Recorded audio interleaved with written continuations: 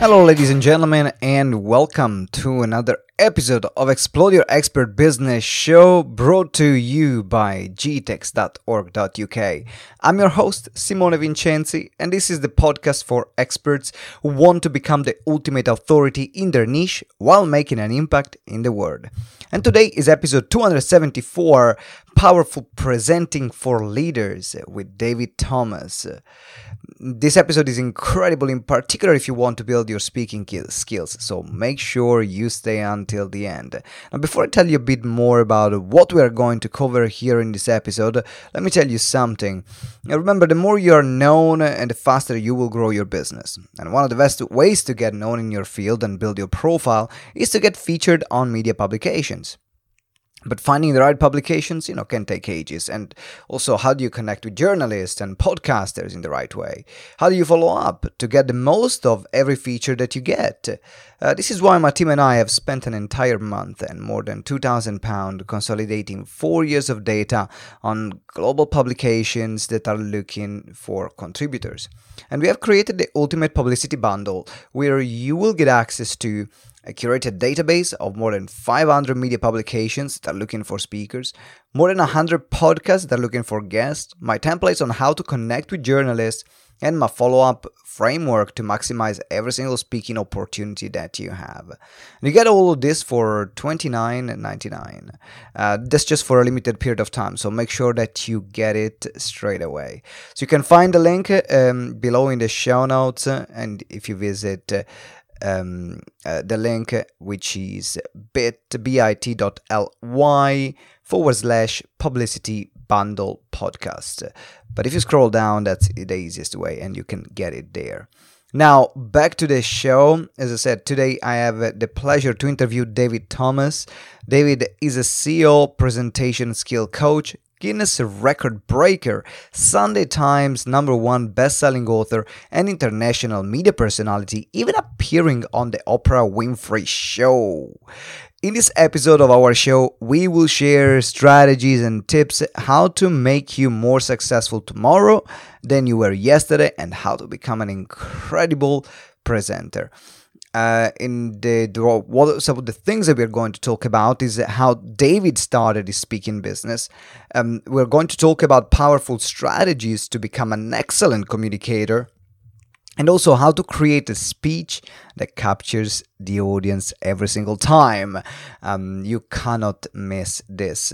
If you want to read the transcript of the interview, get all the bonus resources, then visit gtex.org.uk/274, and there you will find a link as well to the resource that David shared throughout the show. Now is time for you to enjoy this episode. Make sure to let us know if you have any question or if you have any request for the show. Send me an email. The email is in the show notes. And now it's time to get started with episode 274, Powerful Presenting for Leaders with David Thomas.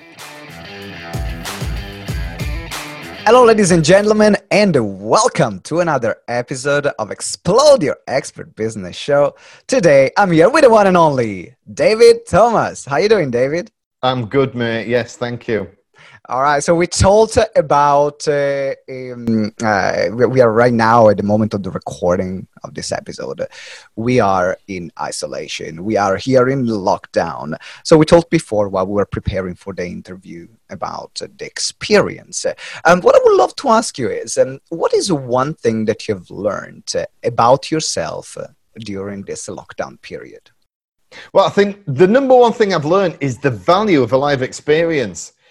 It is astonishing how just that invisible wall of the computer creates a metaphoric, but there is a physical distance, but also a metaphorical distance between you and them. And I found it interesting how people disengage more. So you have to work quite hard when you're presenting remotely to get people really focused, really interested, and keep the energy levels high. And the other thing is that people don't always tell their face. They can be having a great time, but they're sitting there going, And then you're going, you having a good time? It's fantastic. Well, tell your face, mate. Tell your face. Let's all have a bit of fun. But when you're speaking to a live audience, if one person laughs, it has a ripple, it brings everybody else in. And I'm finding it interesting that the dynamics are so different as you would expect them to be. But even I didn't think they would be this big. You can present effectively, remotely. Absolutely you can. But the experience is vastly different. What have you found to be the main difference or things that you had to do different online compared to when you're having a gig where they can see you in person? The number one thing is that I've learned that what you do is you set your stall out. In other words, what you do is you decide how you're going to speak and you just go for it for the half an hour. Whereas in a room, I could turn it on a 10-pence piece. If I see that something's not quite working, I could smell the mood of a room when I walk into it. 25 years on my feet, 1 million people like yourself. You can feel it, you can smell it, you can see it. You say a line. Last week it worked really well. This week it didn't. You change. You can't do that online. You've got to just decide what you're going to say and just go for it. And so I did a keynote the other day. I didn't even have any pictures of the guys or ladies who were on the call. It was just a webinar. It was just me talking to camera. So I'm like, boom, boom, boom, boom, boom, boom, boom. And just cracked on. The other thing I've learned as well is don't do the Q&A until the end. Sometimes people, they have chat boxes up. I'll tell you what, chat boxes, they are incredible. People will put in something and they go, oh, what does he mean when he says this? And other people start going, oh, well, he means that. And he go, no, he doesn't. He means this. People start having arguments in the chat box when you're trying to present. Don't do it. Allow people to send questions, but just wait till the end. But don't have it live. It turns into, it just turns into this. That's so true. Violent trouble. I remember I did my first webinar about 4.5 years ago. And when I did the first one, first of all, it was so weird because it felt I was just talking to myself. And, you know, I love talking to myself, but I talk to myself quite often. Just don't let the police know because they might come and take me. But after a while, it's hard work to keep the energy up. In particular, maybe you're doing a 60 minutes or a 90 minutes presentation and keep the energy and the level of engagement up is way more work. And you mentioned something about the chat box. I remember this training I was running and I got sucked. I made the rookie mistake. I got sucked into the chat box, which means that I started. You can't help but read it. You can't help but read it. You can't help it. And I started justifying myself and I started answering questions. And then I see people started saying, oh, what are you having for dinner? And I'm like, what? This is not what we are talking about. So sometimes it takes a work just to filter it out.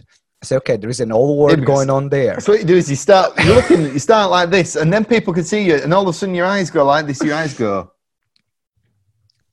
like that. And you're trying to talk here and you're reading stuff and you go, yeah, this is really good stuff, da-da-da-da. And you go, right? And people can see you reading the chat box as well.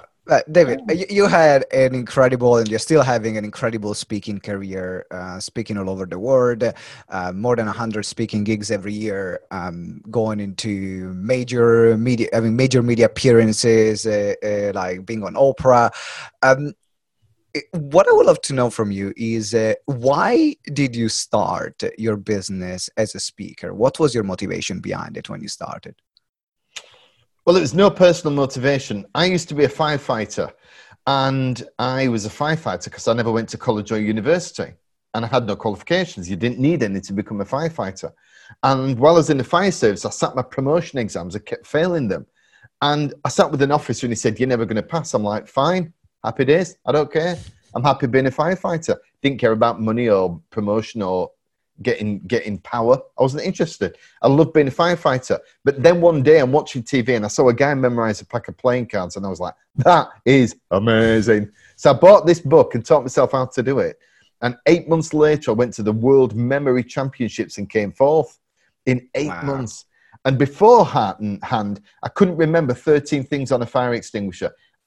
At the competition, I could remember 1,300 digits in an hour backwards.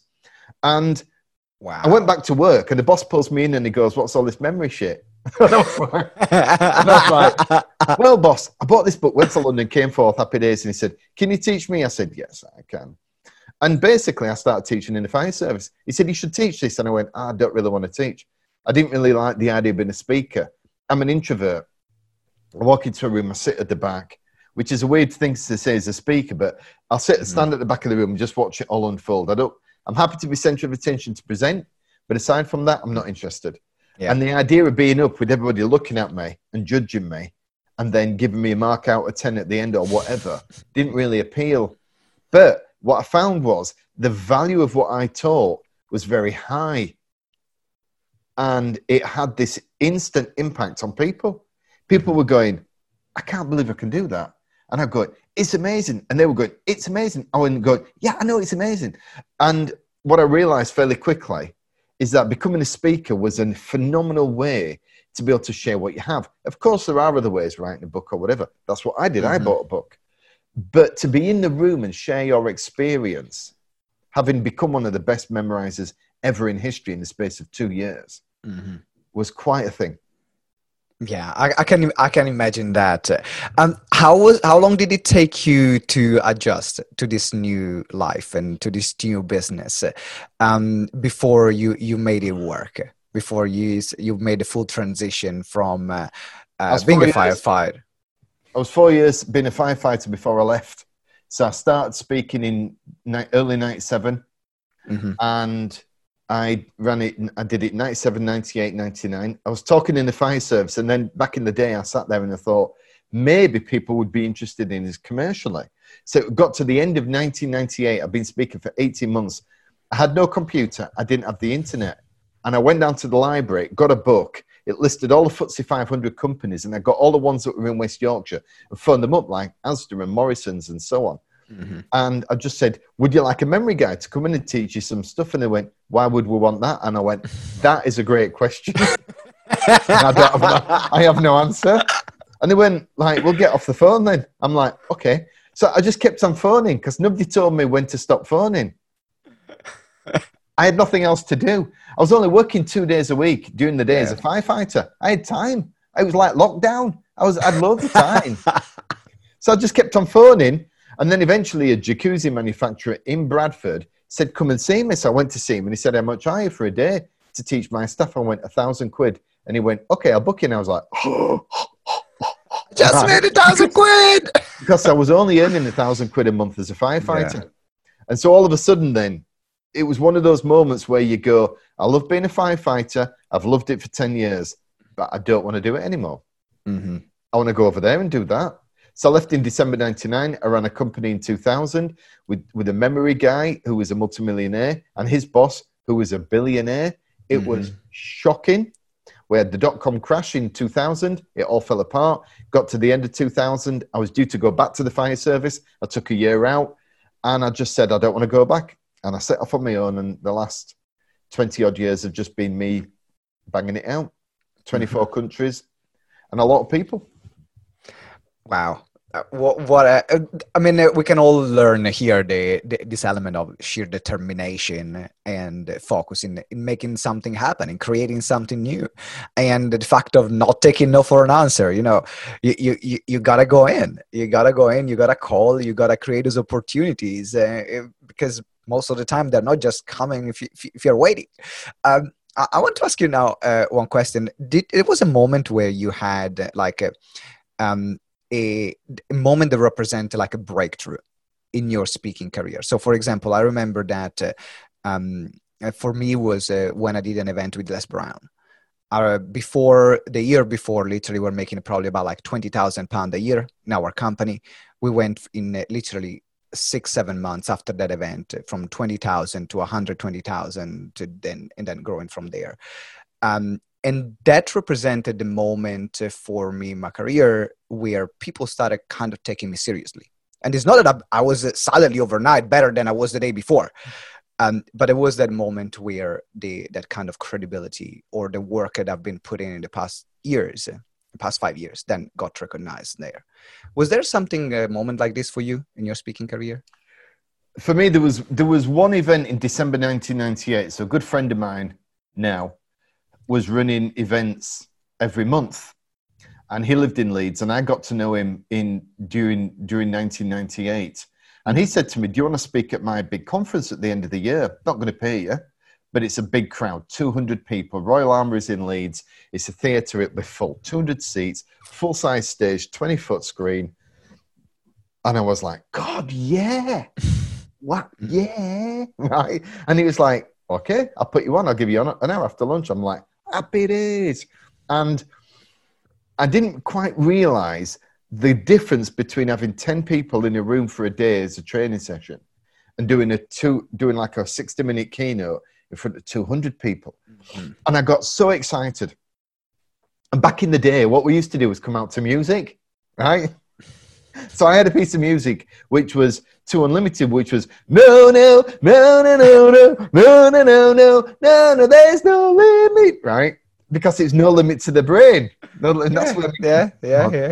So I was going to come on, do a bit of dad dancing, and then start, and hopefully it would get a bit of a laugh. I came on, I saw 400 eyeballs looking at me, and I froze. And I was like, out of tune with the music. No. And then when it stopped, I was like that. And it went downhill from there. Oh, it was shocking. And I went off. It was like, get him off. Go on.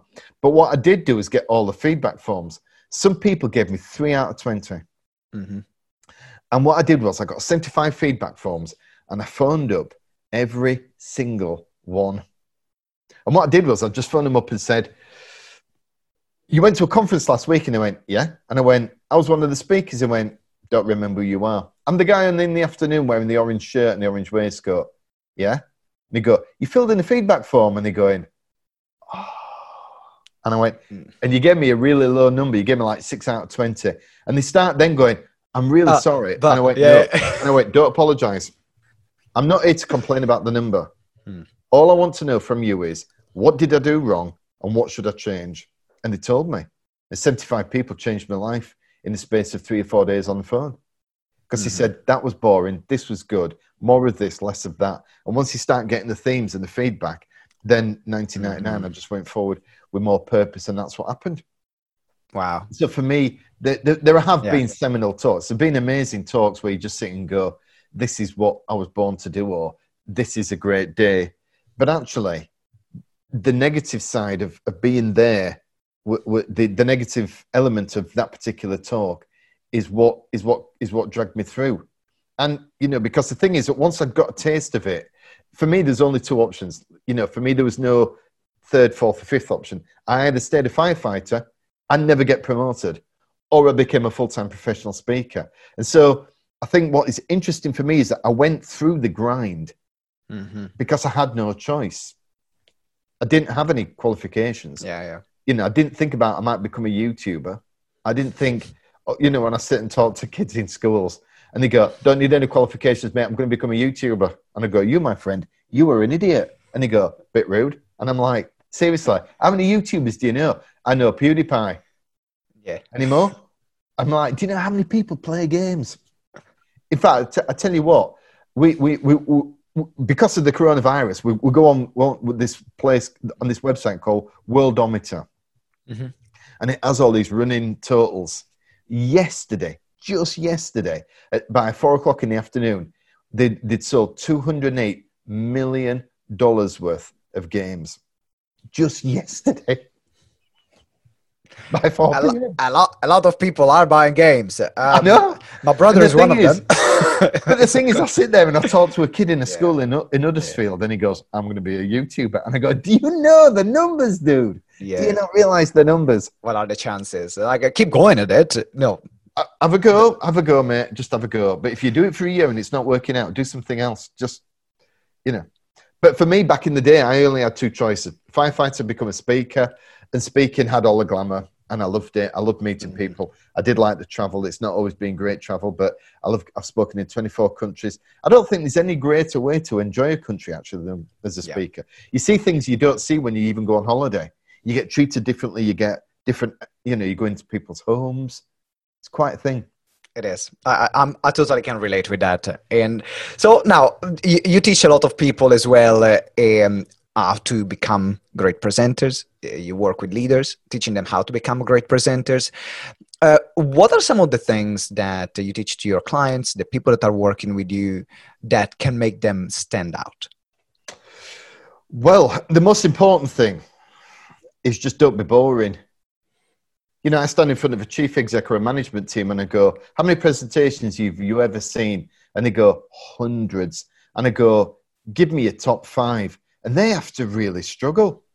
So I say, remember one that was exciting, that was really passionate, that was fun, that was interesting, that really came out of, you know, the rest of them, that you, like an exocet out the wall, bang, and hit you between the eyes. You went, this is amazing. How many times have you actually heard that? And they really, really struggle. Yeah. Because what people do, even really powerful chief execs who are used to being uncomfortable and stepping out the comfort zone and driving their companies forward, they still fall back in a safe world. And all that does is make them beige, vanilla, and boring. So 2 years ago, I was working with a hedge fund in Manchester, and they sent me 2 videos of them speaking. And I turned up, and there was only one guy who booked me. The other 3 weren't happy at all that I was there. And so they hardly shook my hand, but just kind of looked at me. And I had 2 days with these guys running together. Yeah. And I'm stood there. The chief exec is one of them. He's not happy. And one of them just went, did you watch the video? This is right at the start of 2 days together. And I went, yeah. They went, what did you think? I said, how many of these pictures for money do these people see in the room? And they went 200 to 300 a year. And I went, well, just to let you know, if I'd seen 300 that year and yours was number 186, I wouldn't remember you if I'd walked into you in the supermarket. Well, one of them burst out laughing. The chief exec looked like he wanted to punch me in the face. And I went, it's what I would call worthy but dull. Polished but beige. And that's what you get at the very highest level. Other people who are coming through the ranks, they are having to learn the basics. They don't always know how to present well. You know, even simple things like this, they don't talk to the camera. So look at the screen instead, all that other kind of stuff. But when you get right to the top, they are used to speaking. But the problem is it's just beige, boring, and vanilla. So they sit there and they have too many slides. And all the stuff we know that is an absolute nightmare. Too many slides, too much information on each slide. No color, no pictures. All that stuff. So what I say to the guys is you've got to step out and do stuff that's different. For example, the first 60 seconds, you've got to be out of the blocks like a greyhound with its testicles on fire. As I always say. That's that's a very colorful. By the way, that's illegal. That's illegal. Don't do that. That's not something you do in your garden on lockdown. It's not funny. No, don't try this at home. But you've got to do it, mate. You've got to be there because you've got to get by the throat. I mean, I was reading something about Gen Z, who are the guys coming through now. They have 5 screens open at once. And I say to chief execs, I say, do you watch your TV while you've got your phone on? And they go, yeah. And I go, that's the problem. The attention span of people is tiny. I say, have you ever dropped something on the floor, like a cup or a glass, and you know it's going to smash? And they go, yeah, maybe once in my life. I said, did you have about 4 conversations in your own head in the 1.2 seconds it takes to drop? And they go, yeah. And I go, that's how quick people can think. Yeah. Understand that's what the brain can do. You stand up and you go, hiya, my name's Dave. I've done a bit. I've been around a bit. I'm from Halifax. Isn't it nice outside? Wow, what a wonderful venue. Can't believe it. It's an honor to be here today. And you go, you are killing yourself. You're killing your presentation. And yet, over and over and over again, people follow the same pattern because they are fearful of stepping away from what is the norm, even though they know the norm is beige, boring, and vanilla. Is that something you do to stand out, or do you start always in the same way, or do you have different ways to start a presentation? You start off. Your first 3 sentences are key. They will frame the rest of your talk. I say to these chief execs, I say, have you ever interviewed somebody and you've made the decision about whether you're going to hire them between them walking from the door to the seat? They go, yeah. And I go, well, understand people make a decision about you that quick. Those first 3 or 4 sentences are absolutely key. So I'll give you a quick, for instance, when I stand up and do a keynote speech, I walk on, I get introduced, I walk on, I stand there, applause dies down or whatever, and I go, put your hand up if you like my shirt, because I wear these crazy shirts. And if people are going, what? What did he just say? I thought it was a motivational talk. Straight away, I've got them thinking, what's going on? Yeah. Right? And I go, okay, Thanks very much, you kind and beautiful people. Now put your hand up if you think I look like an idiot who got dressed in the dark in a fancy dress shop. They all put their hands up. I went, that is very rude. You didn't have to put your hands up the second time. And so they have a bit of a laugh. And then I turn around and it dies away and I go, but I don't care what you think about my shirt. Because in an hour, I'm going to my next gig and I'll never see you again. So why would I care what you think about my shirt? Then they all go. So what I do is I have a bit of fun. I take the mickey out myself. I say something a bit challenging. I say something they don't particularly want to hear because they think that every speaker goes on and goes, love me, love me, love me. And I personally don't give a shit. If the audience don't like me, they don't like me. If they love me, they love me. I don't care, right? I live in a world where 20% of my audience would think I walk on water. 20% wouldn't put water on me if I was on fire, right? That's my world because I'm a challenging speaker. So the thing is, get in there, rifle it up. What a guy I worked with the other week, he said to me, he said, yeah, I'm going to apply. He said, I do a talk to the staff every 3 months and it's boring. They know what's coming. They know what to expect. I'm going to change it. I'm going to give them a more powerful start. His start is everything. And he stood up in front of all his staff, production, accounts, sales, management, and he went, I thought she was dead. And those were his opening. That was his one opening line. And everybody just went straight away. And what he went on to say was he explained how he had 3 kids, took them to the park, came out one day, one of the kids got away from him, walked in front of a car, hit by a car. She survived, absolutely fine. She's now gone to university. She's a doctor. Everything's fine. And what he did was he started off with something very powerful that gets the audience by the throat. Because, we see 100,000 words a day. 100,000 words a day. The fight for our attention has just gone up and up and up and up and up. And so, when it comes to speaking, it's about getting their attention high quickly and keeping it there all the way through. And making sure that even if you have to give them boring stats and details, get through it as quick as you can, then get back onto something interesting. And make sure, it's all about structure. Speaking is 99% structure. I could take any speaker, no matter how bad they are, but give them a great structure with a fantastic start, the right points of interest during the talk, and a great finish.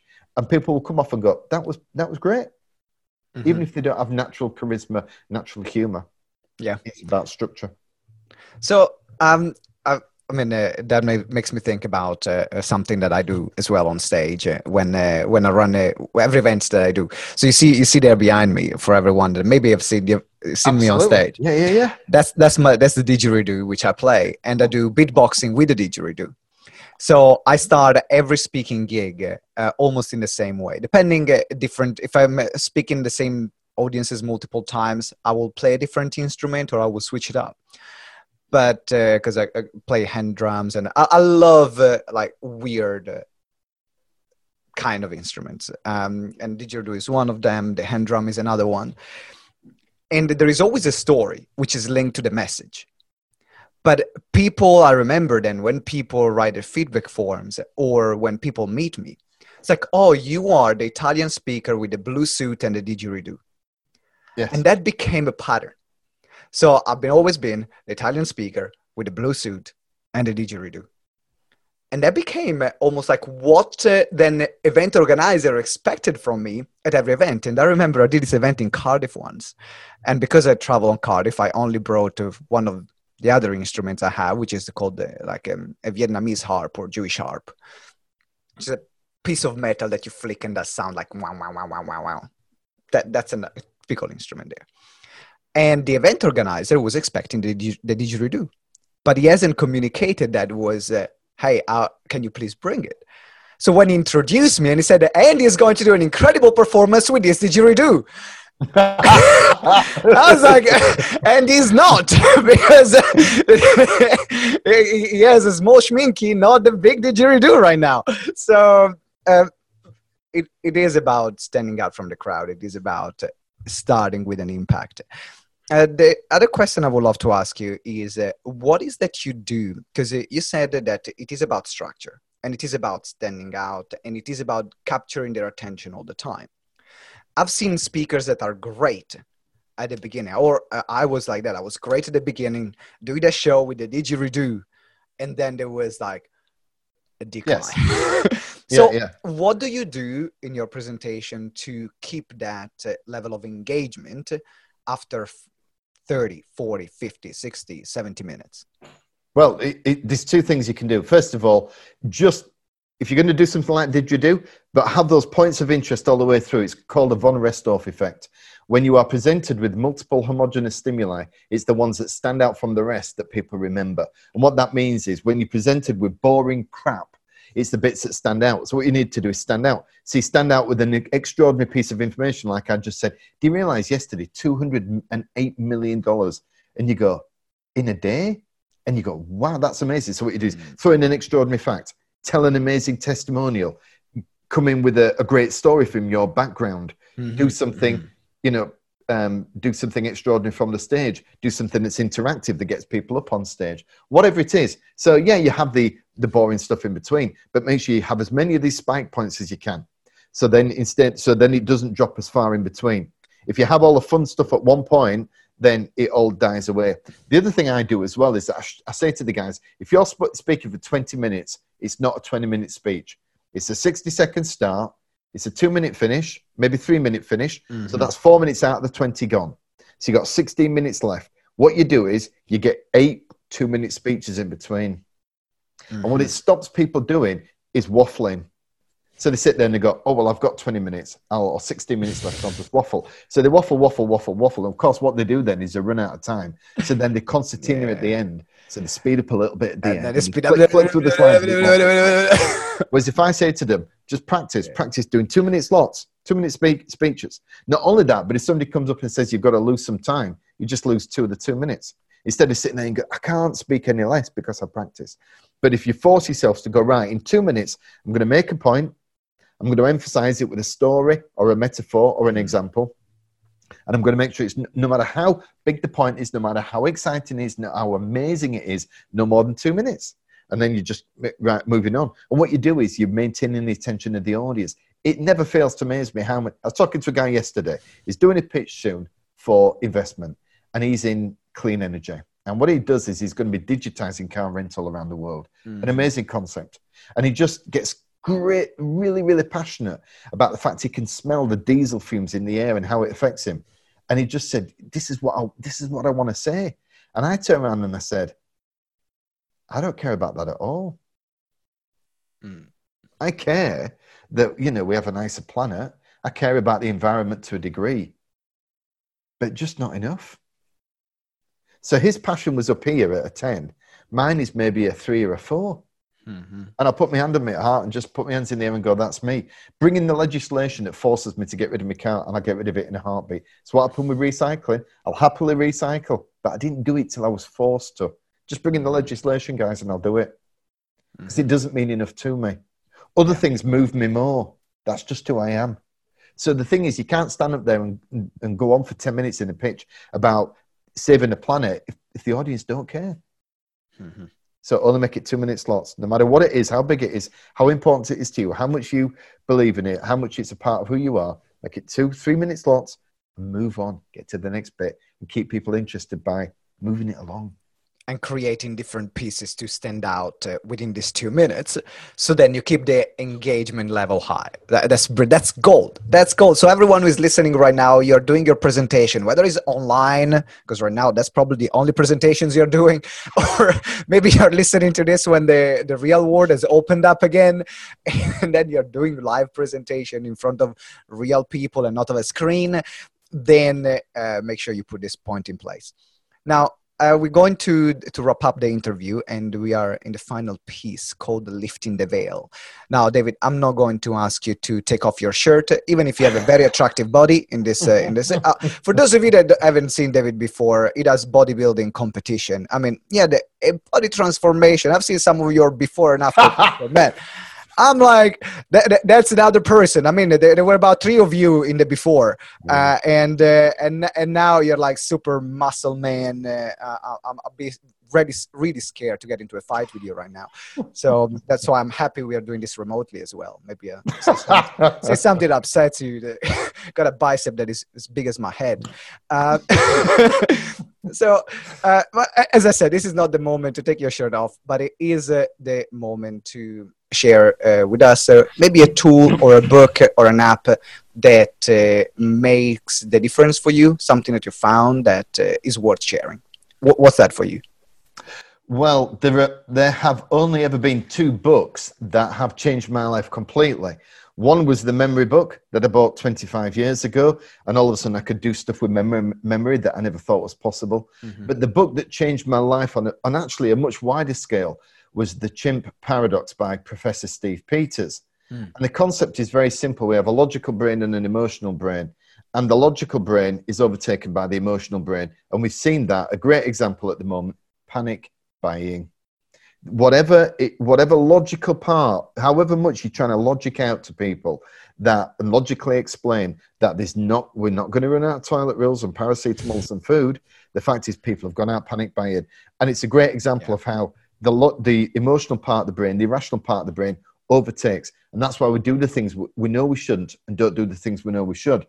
I have an addictive personality. It works for me in terms of driving myself forward. I am massively driven. Doing the Guinness records, world records, US memory champion, all that other stuff in memory was a piece of cake. 6 hours a day, I didn't care because I've got that addictiveness. The problem is it's hurt me. So in my teenage years, I had issue with drugs. In my 20s, it was alcohol. In my 30s, it was food. I ended up being, as you know, 125 kilos, 280 odd pounds, 20 odd stone. And, and also a serious issue with sex addiction. And the book taught me why I did it. And it changed my life in a day. So overnight, I went on a diet. As you know, I lost 5 stone in 5 months, which is like 35 kilos. I got myself a great relationship. I waited until I got the right person. Now I live with my soulmate. I, manage my addictive personality a lot better than I ever have in the past. And I live a much, much better life for it. And the Chimp Paradox showed me why. And it's great when I'm talking to chief execs about speaking, because when they come to me and they go, number one problem in speaking still is fear. Anxiety, nerves, or confidence. One of those 3 things. Even chief execs, they sit there and they're panicking.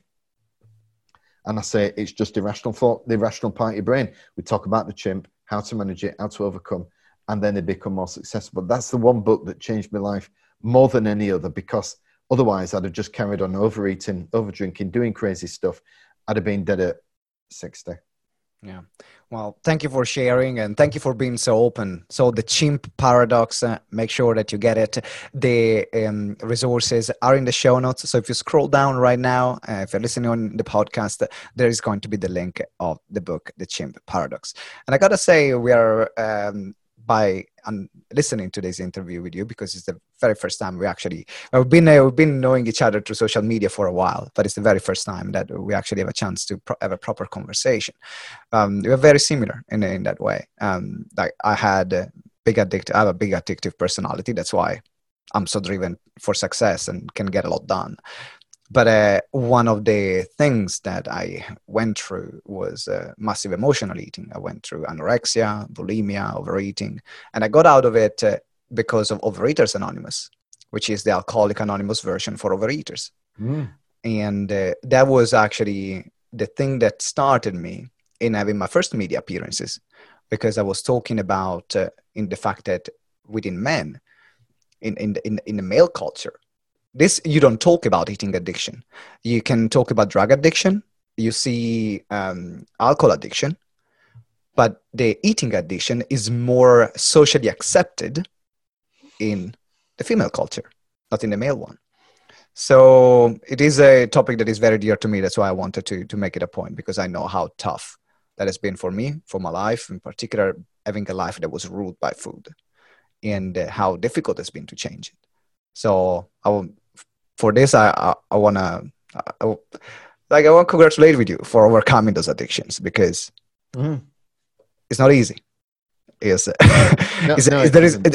is not easy. No. My dad had alcohol addictions, and that created a split in our family. And I'm very open about these things, and it is part of the big why that I do what I do. in the speaking world, in working with young people that can get it with addiction and helping them out getting out of it. So thank you for sharing and being the voice for it, because we need more people talking about it, and particular more people that have come to the other side that can talk about it. So thank you for what you've done and for being the voice for it. David, it's been a pleasure having you in this interview, and thank you for your time. If someone wants to reach out to you, if someone wants to work with you, if someone wants to come and see you at one of your bodybuilding competitions, I don't know, but what is the best way to reach out to you? Well, my email address is david@themotivationspeaker.com. Drop me a line. I get a lot of emails, and people reach out, and we have conversations about all kinds of things. It's not just about work. Sometimes it's about other things. But please just go and find me on Facebook. You'll see me, David Thomas, on there. Look under Oprah. You know, if you go onto Google and you put in David Thomas and Oprah memory guy, you come up with a ton of videos. Just flick around social media. Find me straight away. I'm on LinkedIn. Very heavy presence on social media. I post at least every day, and lots of videos. And so you get to know me a little bit better, make a friend. Anything you need, give me a shout. All right, perfect. So the email address is going to be in the show notes, and all the links of David's social media. So you can scroll down, do it right now, connect with David, follow him on different social media platforms, contact him if you want to become a better speaker, if you are a leader that want to increase your presentation skills, make sure you contact him. David, thank you very much for this interview. It has been a pleasure having you on the show. Thank you. Thank you very much. Take care. All right, ladies and gentlemen, thank you for watching or listening. Please leave us a review on iTunes and other podcasting platforms. If you enjoyed this show, then this is the best way you can support us. The more reviews we get, the more listeners, and then the more we can expand it. So if you enjoy this, then leave us a review. It will support the show massively. Until next time, have a fantastic day, and always remember that together we grow exponentially. Ciao. Thank you for listening to Explode Your Expert Business Show. If you enjoyed the interview, please subscribe to the show and leave us a review. Every week we will select a winner from the reviews that we get. So it might be you. Make sure you give us a review. It means the world to us, and that's how you can help us grow the show. Also remember to download the Expert Business Checklist to get the roadmap on how to become an authority in your field. The link is in the show notes, or you can visit gtex.events/expert-checklist. So it's gtex.events/expert-checklist. And as well, finally, if you want to receive daily support in your coaching and speaking business, or explore how we can work together, join our private Facebook group, Explode Your Expert Biz. Again, you can find it on Facebook at Explode Your Expert Biz, or the link is in the show notes. Thank you very much for listening, and until next time, remember that together we grow exponentially.